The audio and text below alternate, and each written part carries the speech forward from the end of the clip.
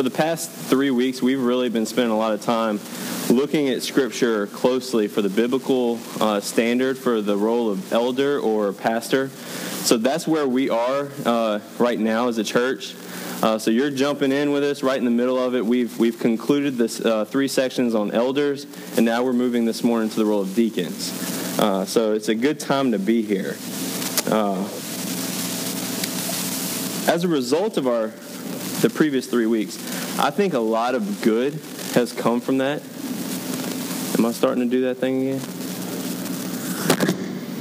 I'm good. I think a lot of good has come from that. I know I've spent some time talking with a number of you, following Blake's 2 sermons and then following my sermon last week. I'll go ahead and get this out the way because I started doing this last week. I heard very good feedback last week. And one of the things that I've been challenged, a pastor that I highly admire and look to for a good model of pastoral ministry, he told a story one time how he was in seminary and he really looked up to the guy that was preaching in their chapel service that morning. And after the service, he wanted to go up to him to encourage him. And I can tell you, as one who spends time in preparation over the word to deliver the word to the church, that's good. It is a good thing to get encouragement and much needed. So he went to him and wanted to encourage him. And the guy's response kind of took him aback a little bit, because the guy's response was, "Oh yeah?" It wasn't, "Thank you." It wasn't, "I appreciate you spending the time going out of your way to come tell me that I did a good job." And as one who's been there before, I can understand the hesitancy to even say that, because part of you is like, okay, I want to express gratitude for the fact that they are trying to encourage me, but at the same time, I don't want them to think that I'm doing this for just for their appreciation. I mean, our service is to the Lord first, not to individuals. So I want to make sure you understand, I'm not doing this to please you. So how do you go about it? Well, this guy's response was, "Oh yeah, well, what are you going to do about it? You tell me I do a good job, well, that is still to be determined. What are you going to do about it? How are you going to apply that word?" So I started doing that a little bit last week. So if you come up to me later and tell me, "Hey, you did a good job," just expect it. I'm going to ask you. I asked a few last week, how are you going to apply this? What ways are you looking to change? And if you don't come tell me I did a good job, I guess I didn't. So I'll just take that. But I think a lot of good has come from it. I think we have a clear understanding. I think we cleared up some things in Scripture for what we should be looking for in our pastors and our elders. I think we have a greater appreciation now for the standard of leadership that God has called us to follow and called us to hold accountable. And all that's good, but I fear this morning we may have to overcome some bad that may have come from that, because this morning we're going into the role of deacons. And I fear that now that we have a greater appreciation for the pastor, the elder, the overseer, we may have a diminished view of the deacon. And I think as we go through Scripture, I think you're going to see that would be a misconception. Some of us have grown up in a church model where there's a pastor or there's a multiple pastorhood. You have maybe a senior pastor with some associate pastors. And their responsibility is for spiritual care. They teach, they counsel. But the deacons are the ones who probably ran the church. They were the ones that provided oversight, direction. I know my experiences as I grew up in the church, the deacons were a bunch of old guys who intimidated me into behaving in the worship service on Sunday mornings. That's what I think of. It's funny because I was a military kid. My dad was in the Army, and we moved around a lot, but there was a 4-year span where we were actually living in Rose Pine, and we went to a church in DeRidder, and Katie and I were talking recently, and we found out that we actually grew up in the same church at that time in our lives. And there was a deacon there that fits the stereotype that I have in mind. Big, burly, bearded, balding, sat in like sat in like the first or second row, snored during the sermons. For some of us, that's the view we have of the guys who were deacons, the people who serve as deacons in the church. Some of us are familiar with the model where deacons run the church. Others are familiar with deacons who don't really garner much respect, much honor. The deacons were more of a social status in some of our churches. A lifetime appointment to being a member of the club with hardly any accountability or expectations. And that's unfortunate. Because as we look in Scripture this morning in 1 Timothy 3, we're going to see that the role of the deacon is so important. It is essential for the church. And I will say it is right next to the role of pastor. Not any less. It is a high calling. And my prayer this morning is that God would give us an increased awareness of the magnitude of that role in the church, and that he would grant us proper perspective for the identity and the qualifications one must meet in order to serve in this role.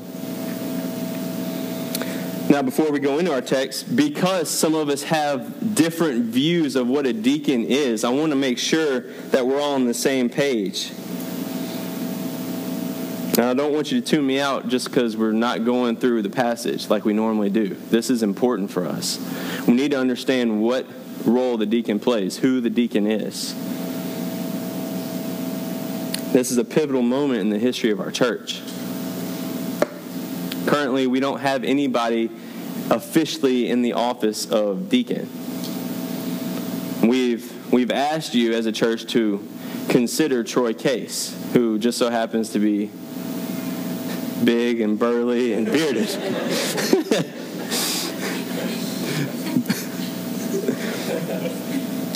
But it's important for us as we move in this direction to compare what Scripture says to the life of Troy Case and to the life of others in our church that we would consider to be deacons. The Greek word that is transliterated into deacon.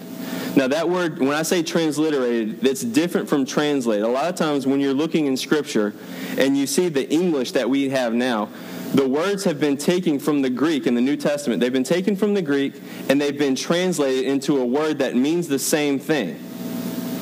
Well, when we see the word deacon in Scripture, that is a transliteration. It is not translated. What they did was they took the Greek letters and they converted them to English letters. And it's a new word. The word did not exist in the English language. So it's a made-up word. But that's not a bad thing. The reason that the editors have done that is because when we see specifically the role of deacon in the church, they wanted to differentiate between servants. That's what the word means. The word is diakonos, literally meaning servant, minister, or waiter. There is no Greek word for deacon. I say that, I want you to know the meaning of that word because that is the heart and soul of that role in the church. It is the servant. Now, as Christians, we are all called to be diakonos. We are all called to be servants. There are many occurrences in which this word is used, or a version of it, in the New Testament, in the broad sense of being servants. And I've got a couple here that I want to read to you this morning. Trent read the first one. And I love this because I think this is going to help us understand that as a church, kind of like last week, I said, hey, we're talking about elders. You have been asked to examine me, examine my life to see if I fit those qualifications. And if I don't let me serve in that role. It's the same thing this morning. I said, you got to examine yourselves too. If you leave here this morning and all you're thinking about is Troy Case, then we've missed it. Because we've got to examine these. We've all been called to the servanthood. Matthew 20 through 28. Then the mother of the sons of Zebedee came up to him with her sons. And kneeling before him, she asked him for something. And he said to her, what do you want? I don't know if he said it that way. Sorry. What do you want?" She said to him, "Say that these 2 sons of mine are to sit, one at your right hand and one at your left in your kingdom." Jesus answered, "You do not know what you are asking. Are you able to drink the cup that I am to drink?" They said to him, "We are able." He said to them, "You will drink my cup, but to sit at my right hand and at my left is not mine to grant, but it is for those for whom it has been prepared by my Father." And when the 10 heard it, they were indignant at the 2 brothers. But Jesus called them to him and said, "You know that the rulers of the Gentiles lord it over them, and their great ones exercise authority over them. It shall not be so among you. But whoever would be great among you must be your servant, diakonos. And whoever would be first among you must be your slave, even as the Son of Man came not to be served," another form of the word diakonos, "but to serve," same word, "and to give his life as a ransom for many." Obviously, Jesus wasn't a deacon. Jesus did not come to be a deacon for the church. But he did come to be a servant, not to be served, but to serve. In John 12:20 through 26, "Now among those who went up to worship at the feast were some Greeks. So these came to Philip, who was from Bethsaida in Galilee, and asked him, 'Sir, we wish to see Jesus.' Philip went and told Andrew. Andrew and Philip went and told Jesus. And Jesus answered them, 'The hour has come for the Son of Man to be glorified. Truly, truly, I say to you, unless a grain of wheat falls into the earth and dies, it remains alone. But if it dies, it bears much fruit. Whoever loves his life loses it, and whoever hates his life in this world will keep it for eternal life. If anyone serves me," same word, "he must follow me. And where I am, there will my servant be also. If anyone serves me, the Father will honor him." As the church, we have been called to follow the model, the example of Jesus Christ, our Lord and Savior, in servanthood. Jesus says that among his people, the great ones are the servants. And in all these word occurrences, that word diakonos is used. So in that sense, we are all in the diakonia. We are all in the deaconate. We are all servants. In another sense, there are some among us in the body of Christ who have been given a supernatural gift, a gift of the Holy Spirit in the area of service. And as we've seen in our study in Ephesians, and for those of you who have come and gone through our linked class, our gathering for new members, you've seen that the purpose of these gifts, specifically this morning, the gift of service, is to build up the body. In Romans 12, verses 3 through 8, Paul, after finishing his discourse on the gospel, starts moving towards application. And here he talks about the gifts in the body. He says, "For by the grace given to me, I say to everyone among you not to think of himself more highly than he ought to think, but to think with sober judgment, each according to the measure of faith that God has assigned. For as in one body we have many members, and the members do not all have the same function. So we, though many, are one body in Christ, and individually members of one another. Having gifts that differ according to the grace given to us, let us use them. If prophecy, in proportion to our faith. If service, in our serving." And then he goes on to list others: teaching, exhortation, leading, acts of mercy. We are all called to be servants. There are some in our church that are gifted specifically according to the measure of grace that God has decided to give the church in that individual to serve in a supernatural way. It's a way of life. Their service is energized by the Holy Spirit, and they get tremendous joy from that. So we have the broad sense of the word diakonos, in which we all find ourselves. And we have a more specific group in the body that is specifically gifted in that area. And then we have the deacons.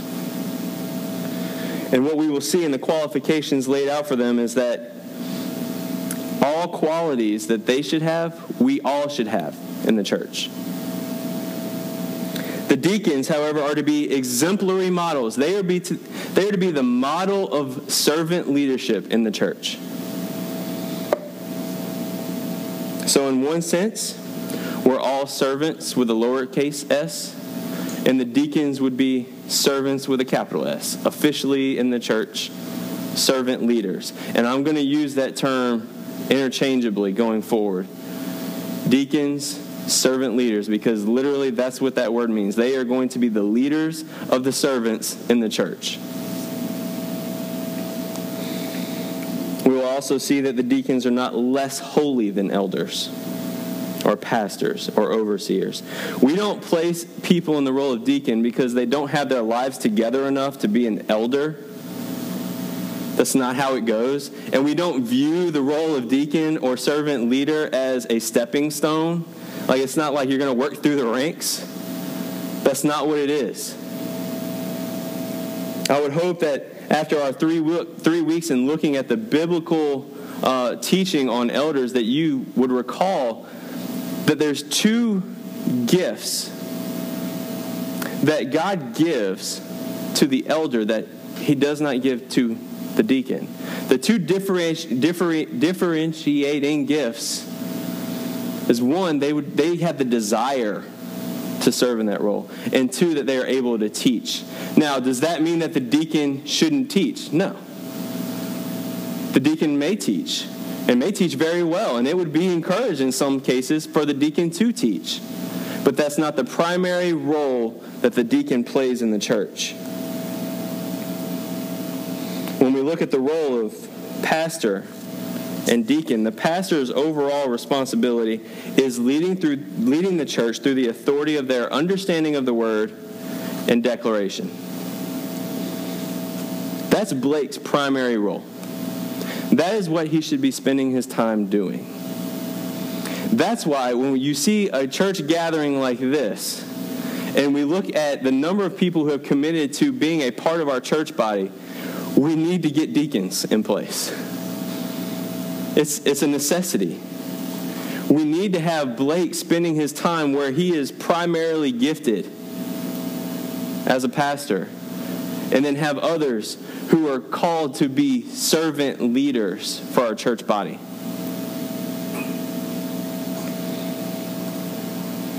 The deacon is no less godly in character or spirituality, but functions as one who implements the teaching of the pastor, taking the teaching of the pastor and putting it into action, who leads the ministry of service in the church and serves in a way that is a model of Christ-like love, compassion, and self-sacrifice.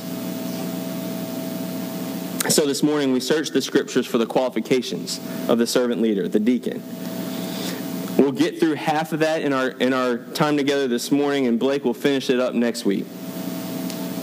So we continue in 1 Timothy 3, and we're going to focus specifically this morning on verses 8 through 10. And as we study our text this morning, we'll see 4 sections of qualifications. The first, we'll see the deacon's character in verse 8. Second, we will examine the deacon's spirituality in verse 9.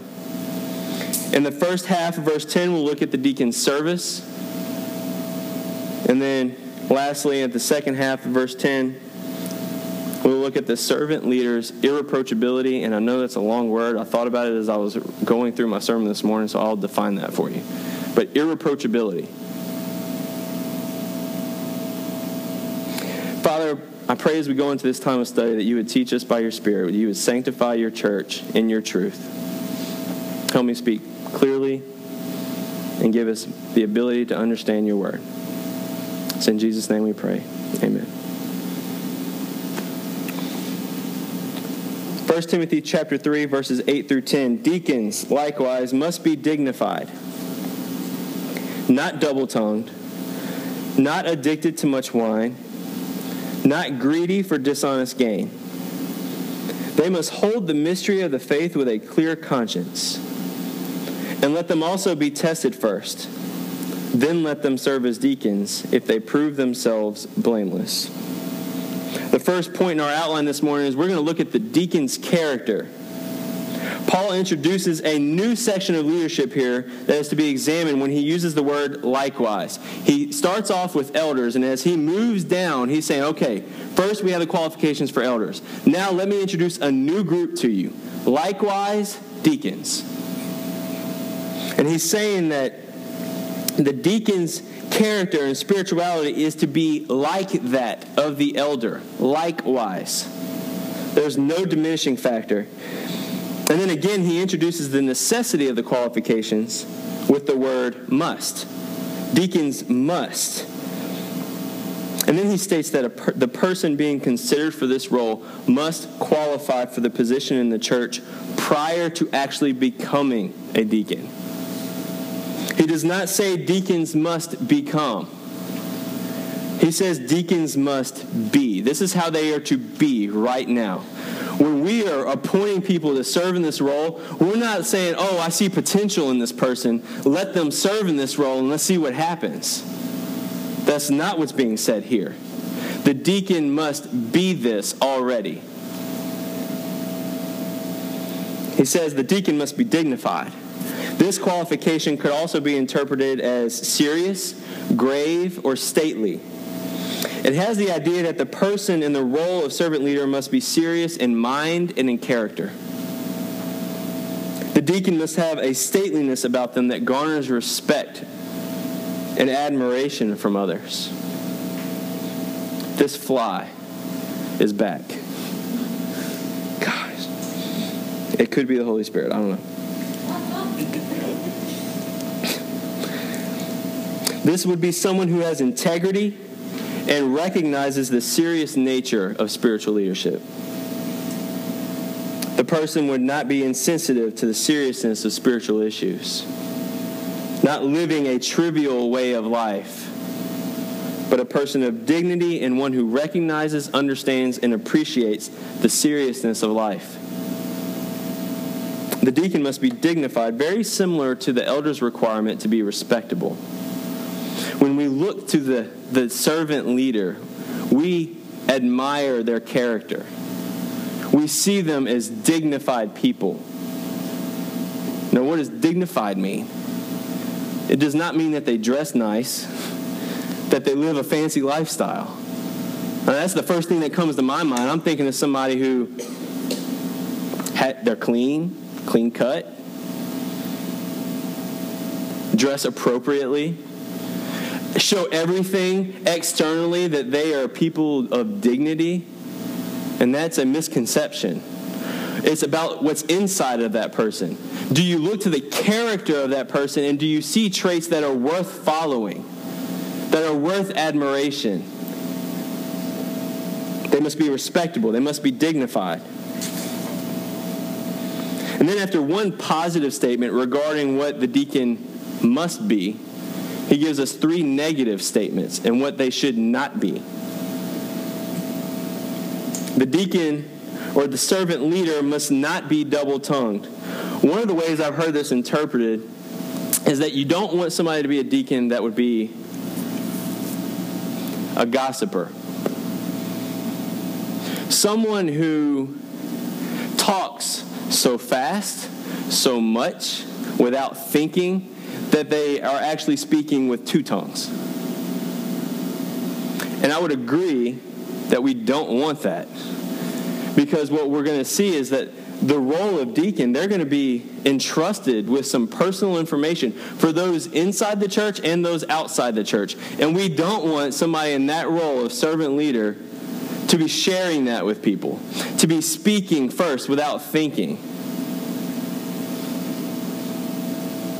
I would agree with all of that. However, I don't think that's what Paul is saying here.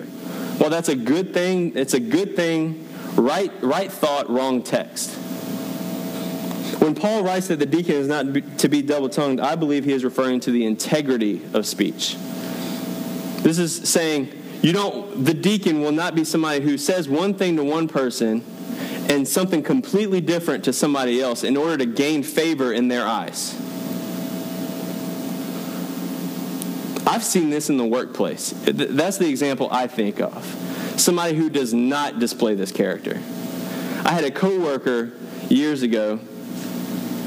I was trying to help. And I went to this person. She was new in my department. And I said, hey, how can I help you transition? Hey, do you understand exactly what we're trying to do with this project or with this job duty? And the response was, yeah, I got it. I understand. Okay, good. Supervisor comes in. And what she didn't know is that the supervisor had actually told me, hey, I need you to make sure she knows what she's doing. I need you to make sure she's comfortable. So this is coming. I'm following my boss's orders. Supervisor comes in. And he asked her the same question, hey, do you know what you're doing? And she says, not really. I have a lot of questions for you. She said one thing to me, and I don't know if it was trying to make me feel, hey, I don't need your help. Hey, I know what I'm doing. Hey, I deserve this job, like that kind of a thing. But then when my boss comes in and says something completely different, because she does not want him to hold her accountable for the fact that she doesn't know anything. She doesn't know what she's supposed to be doing. Double-tongued. One thing to one person, one thing to somebody else. The deacon, the servant leader, should speak truthfully, have integrity in their speech, be honest, consistent. The servant leader must not be addicted to much wine.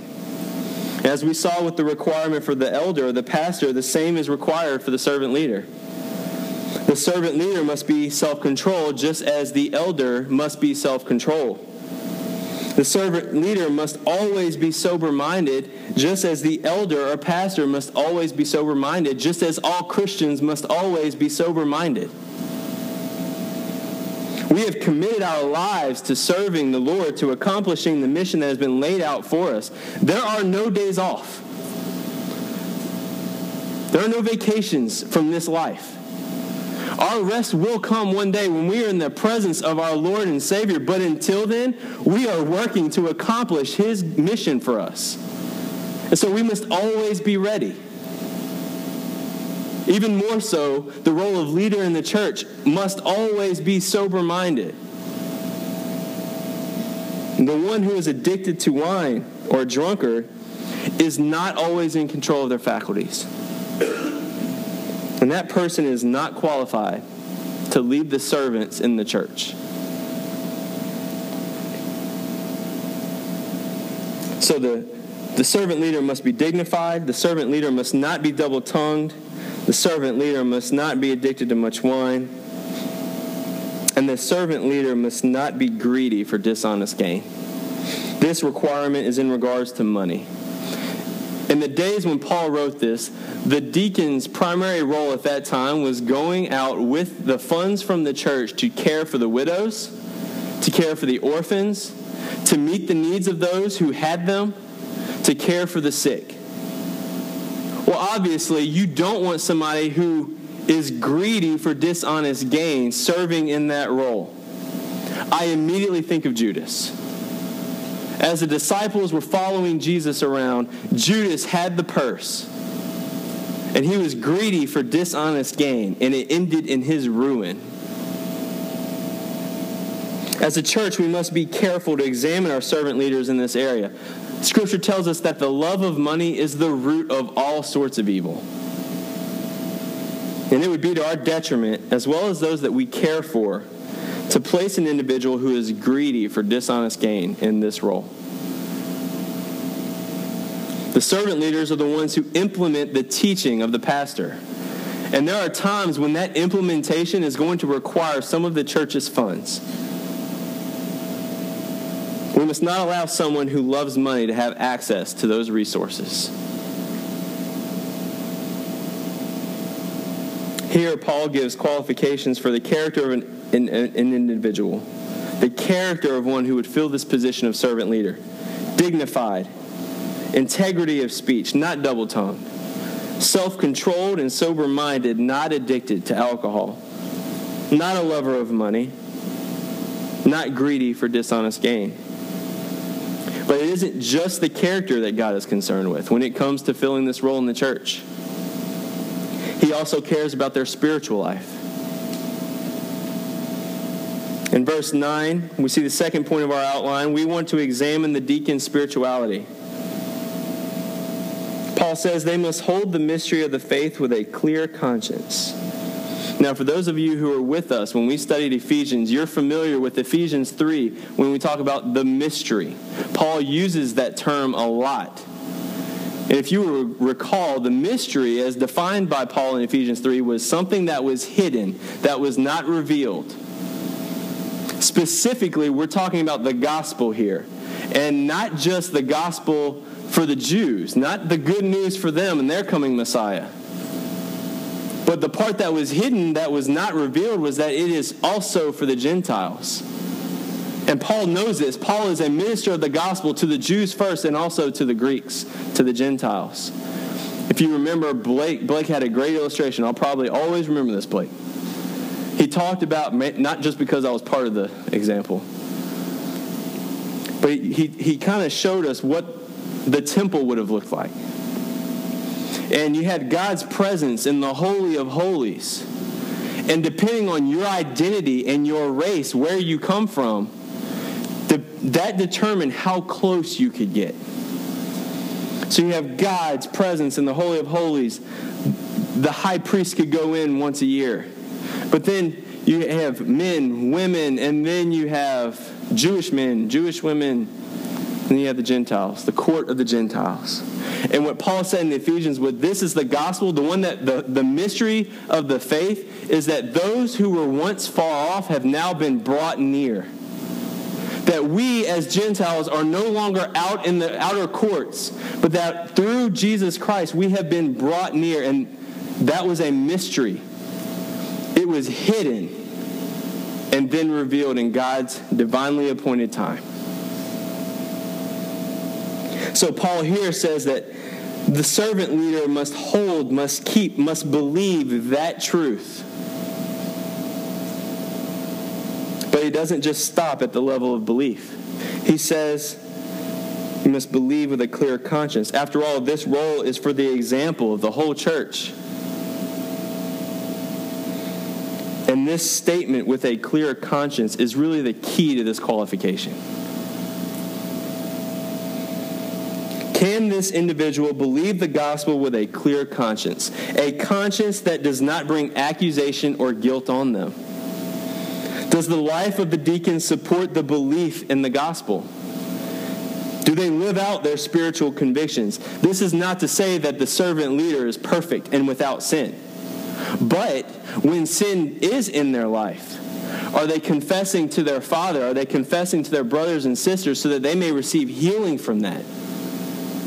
Because if they're doing that, then they can stand boldly as a leader for the servants in the church, holding this truth with a clear conscience. We must examine the spirituality of the servant leaders.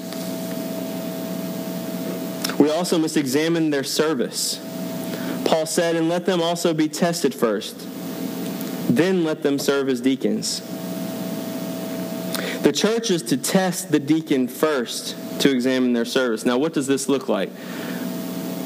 Traditionally, I've experienced it like this.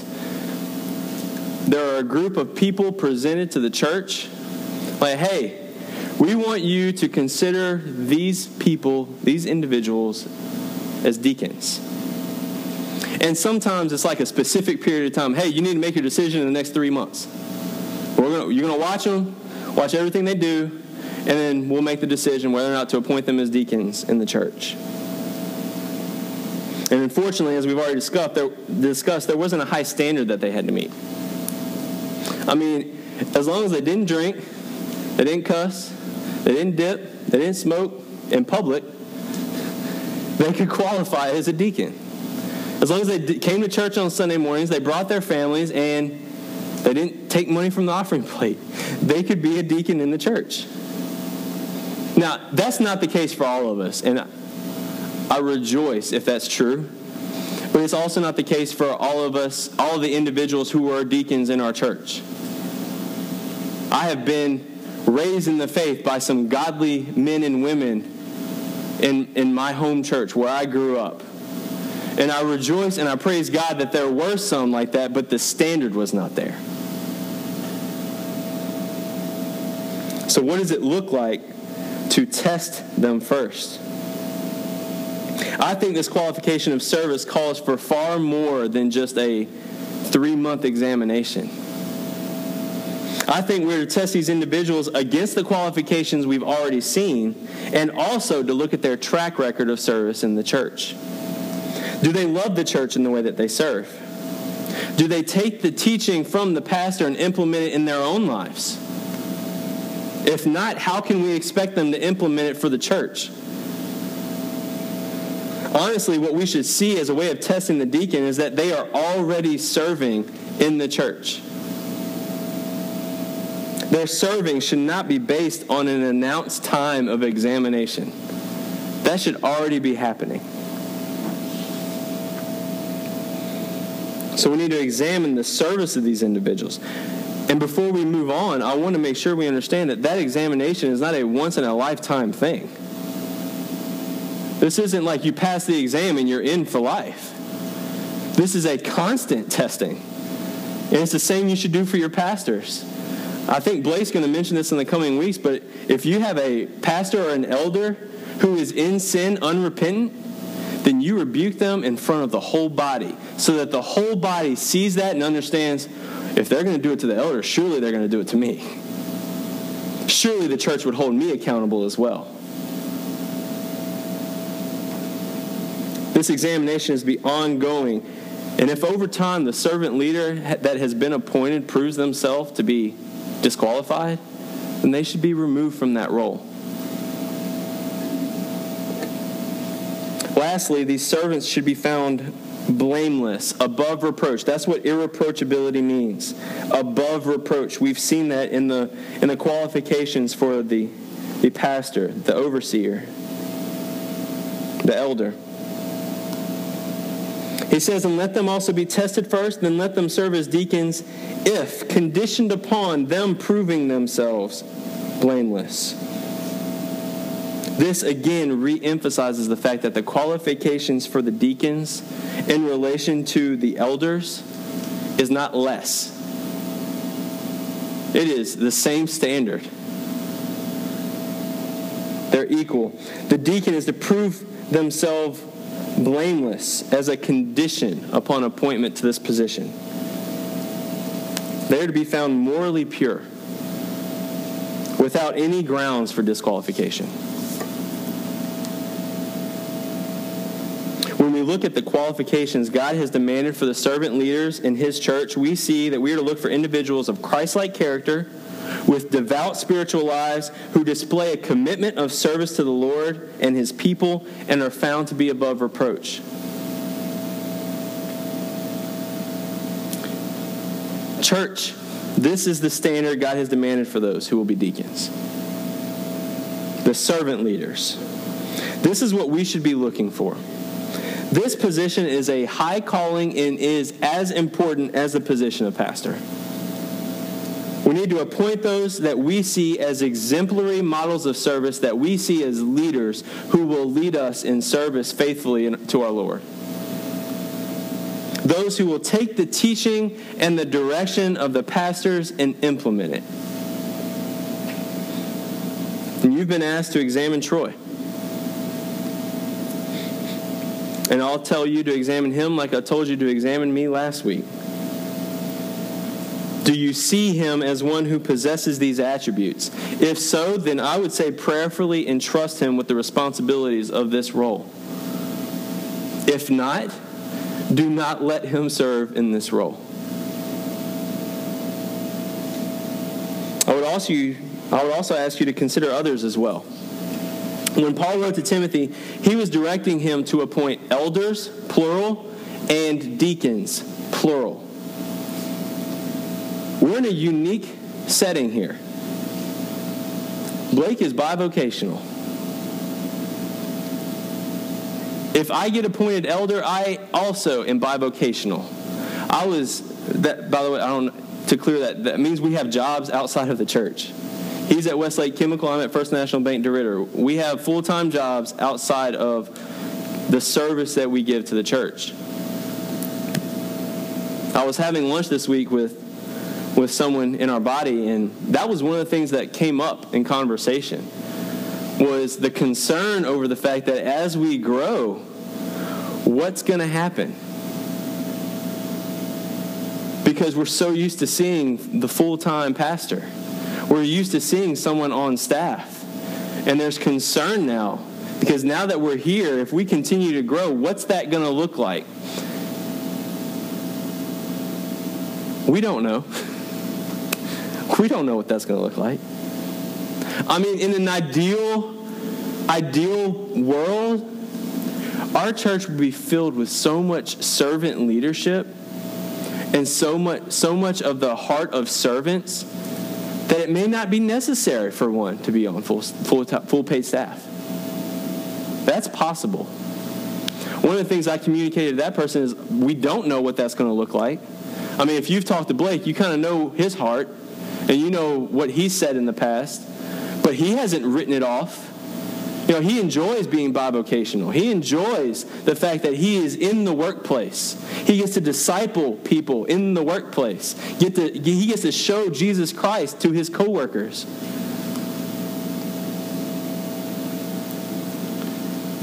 But he's not going to write off something.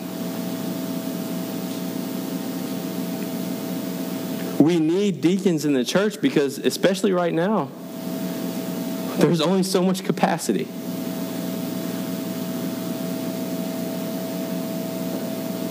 So consider others.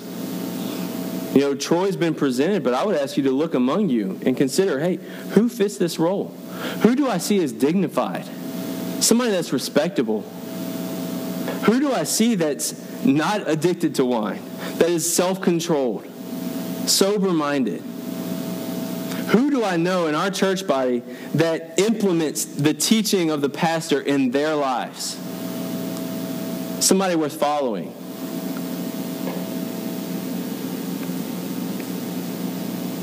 I would also ask you to consider how you may serve. We've all been called to be servants. As we discussed this morning, we are all to follow in Christ's example. He came not to be served, but to serve. And if the whole goal of the Christian faith in this life is sanctification, becoming more and more holy, becoming more and more like Christ, well then Christ served. So we should be serving.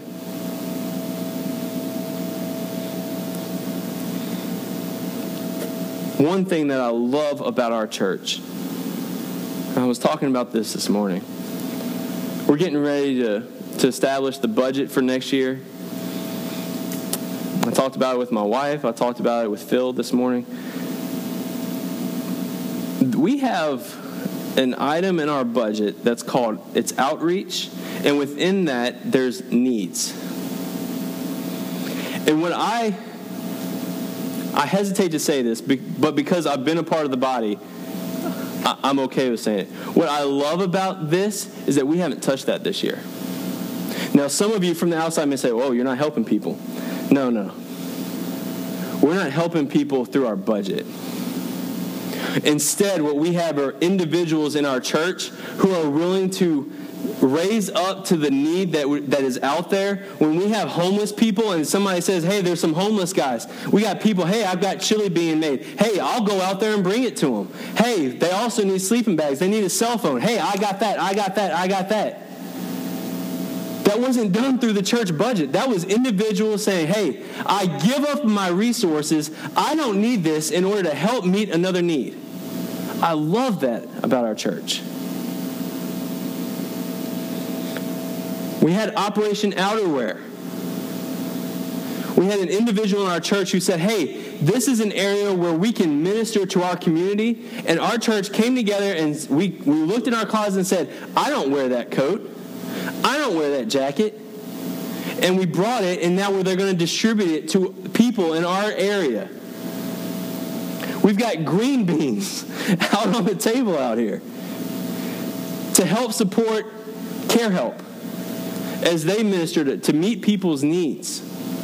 That's good. That's a start. Because there are other needs that are going to call for more than our resources. And look, I'm preaching this to myself as well.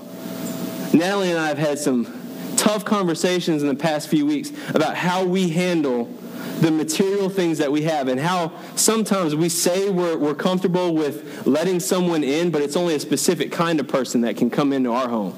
If we're going to take someone in, I don't want to take somebody coming from an abusive relationship because I'm scared that I'm not naive to think that person in the relationship that's the victim is not still in contact with the person that's abusing them. What if that person shows up to my home and my wife's there and I can't defend her? Or I take in 2 homeless guys. They're homeless. It's great that we gave them a sleeping bag.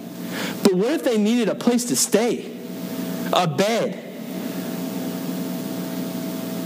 I'm going to bring 2 homeless guys in I don't know anything about to live in a house with my wife. Some of you have kids. I don't have kids yet, but that would add to the dilemma.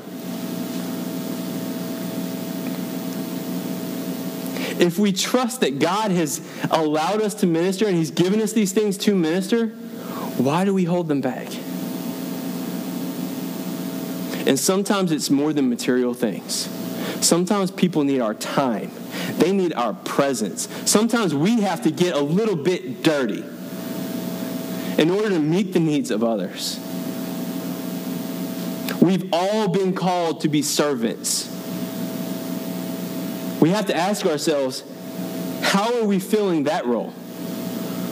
I mean, you've been taught about how to examine Troy as the official position of servant leader, but how are we as individuals filling our calling as servants?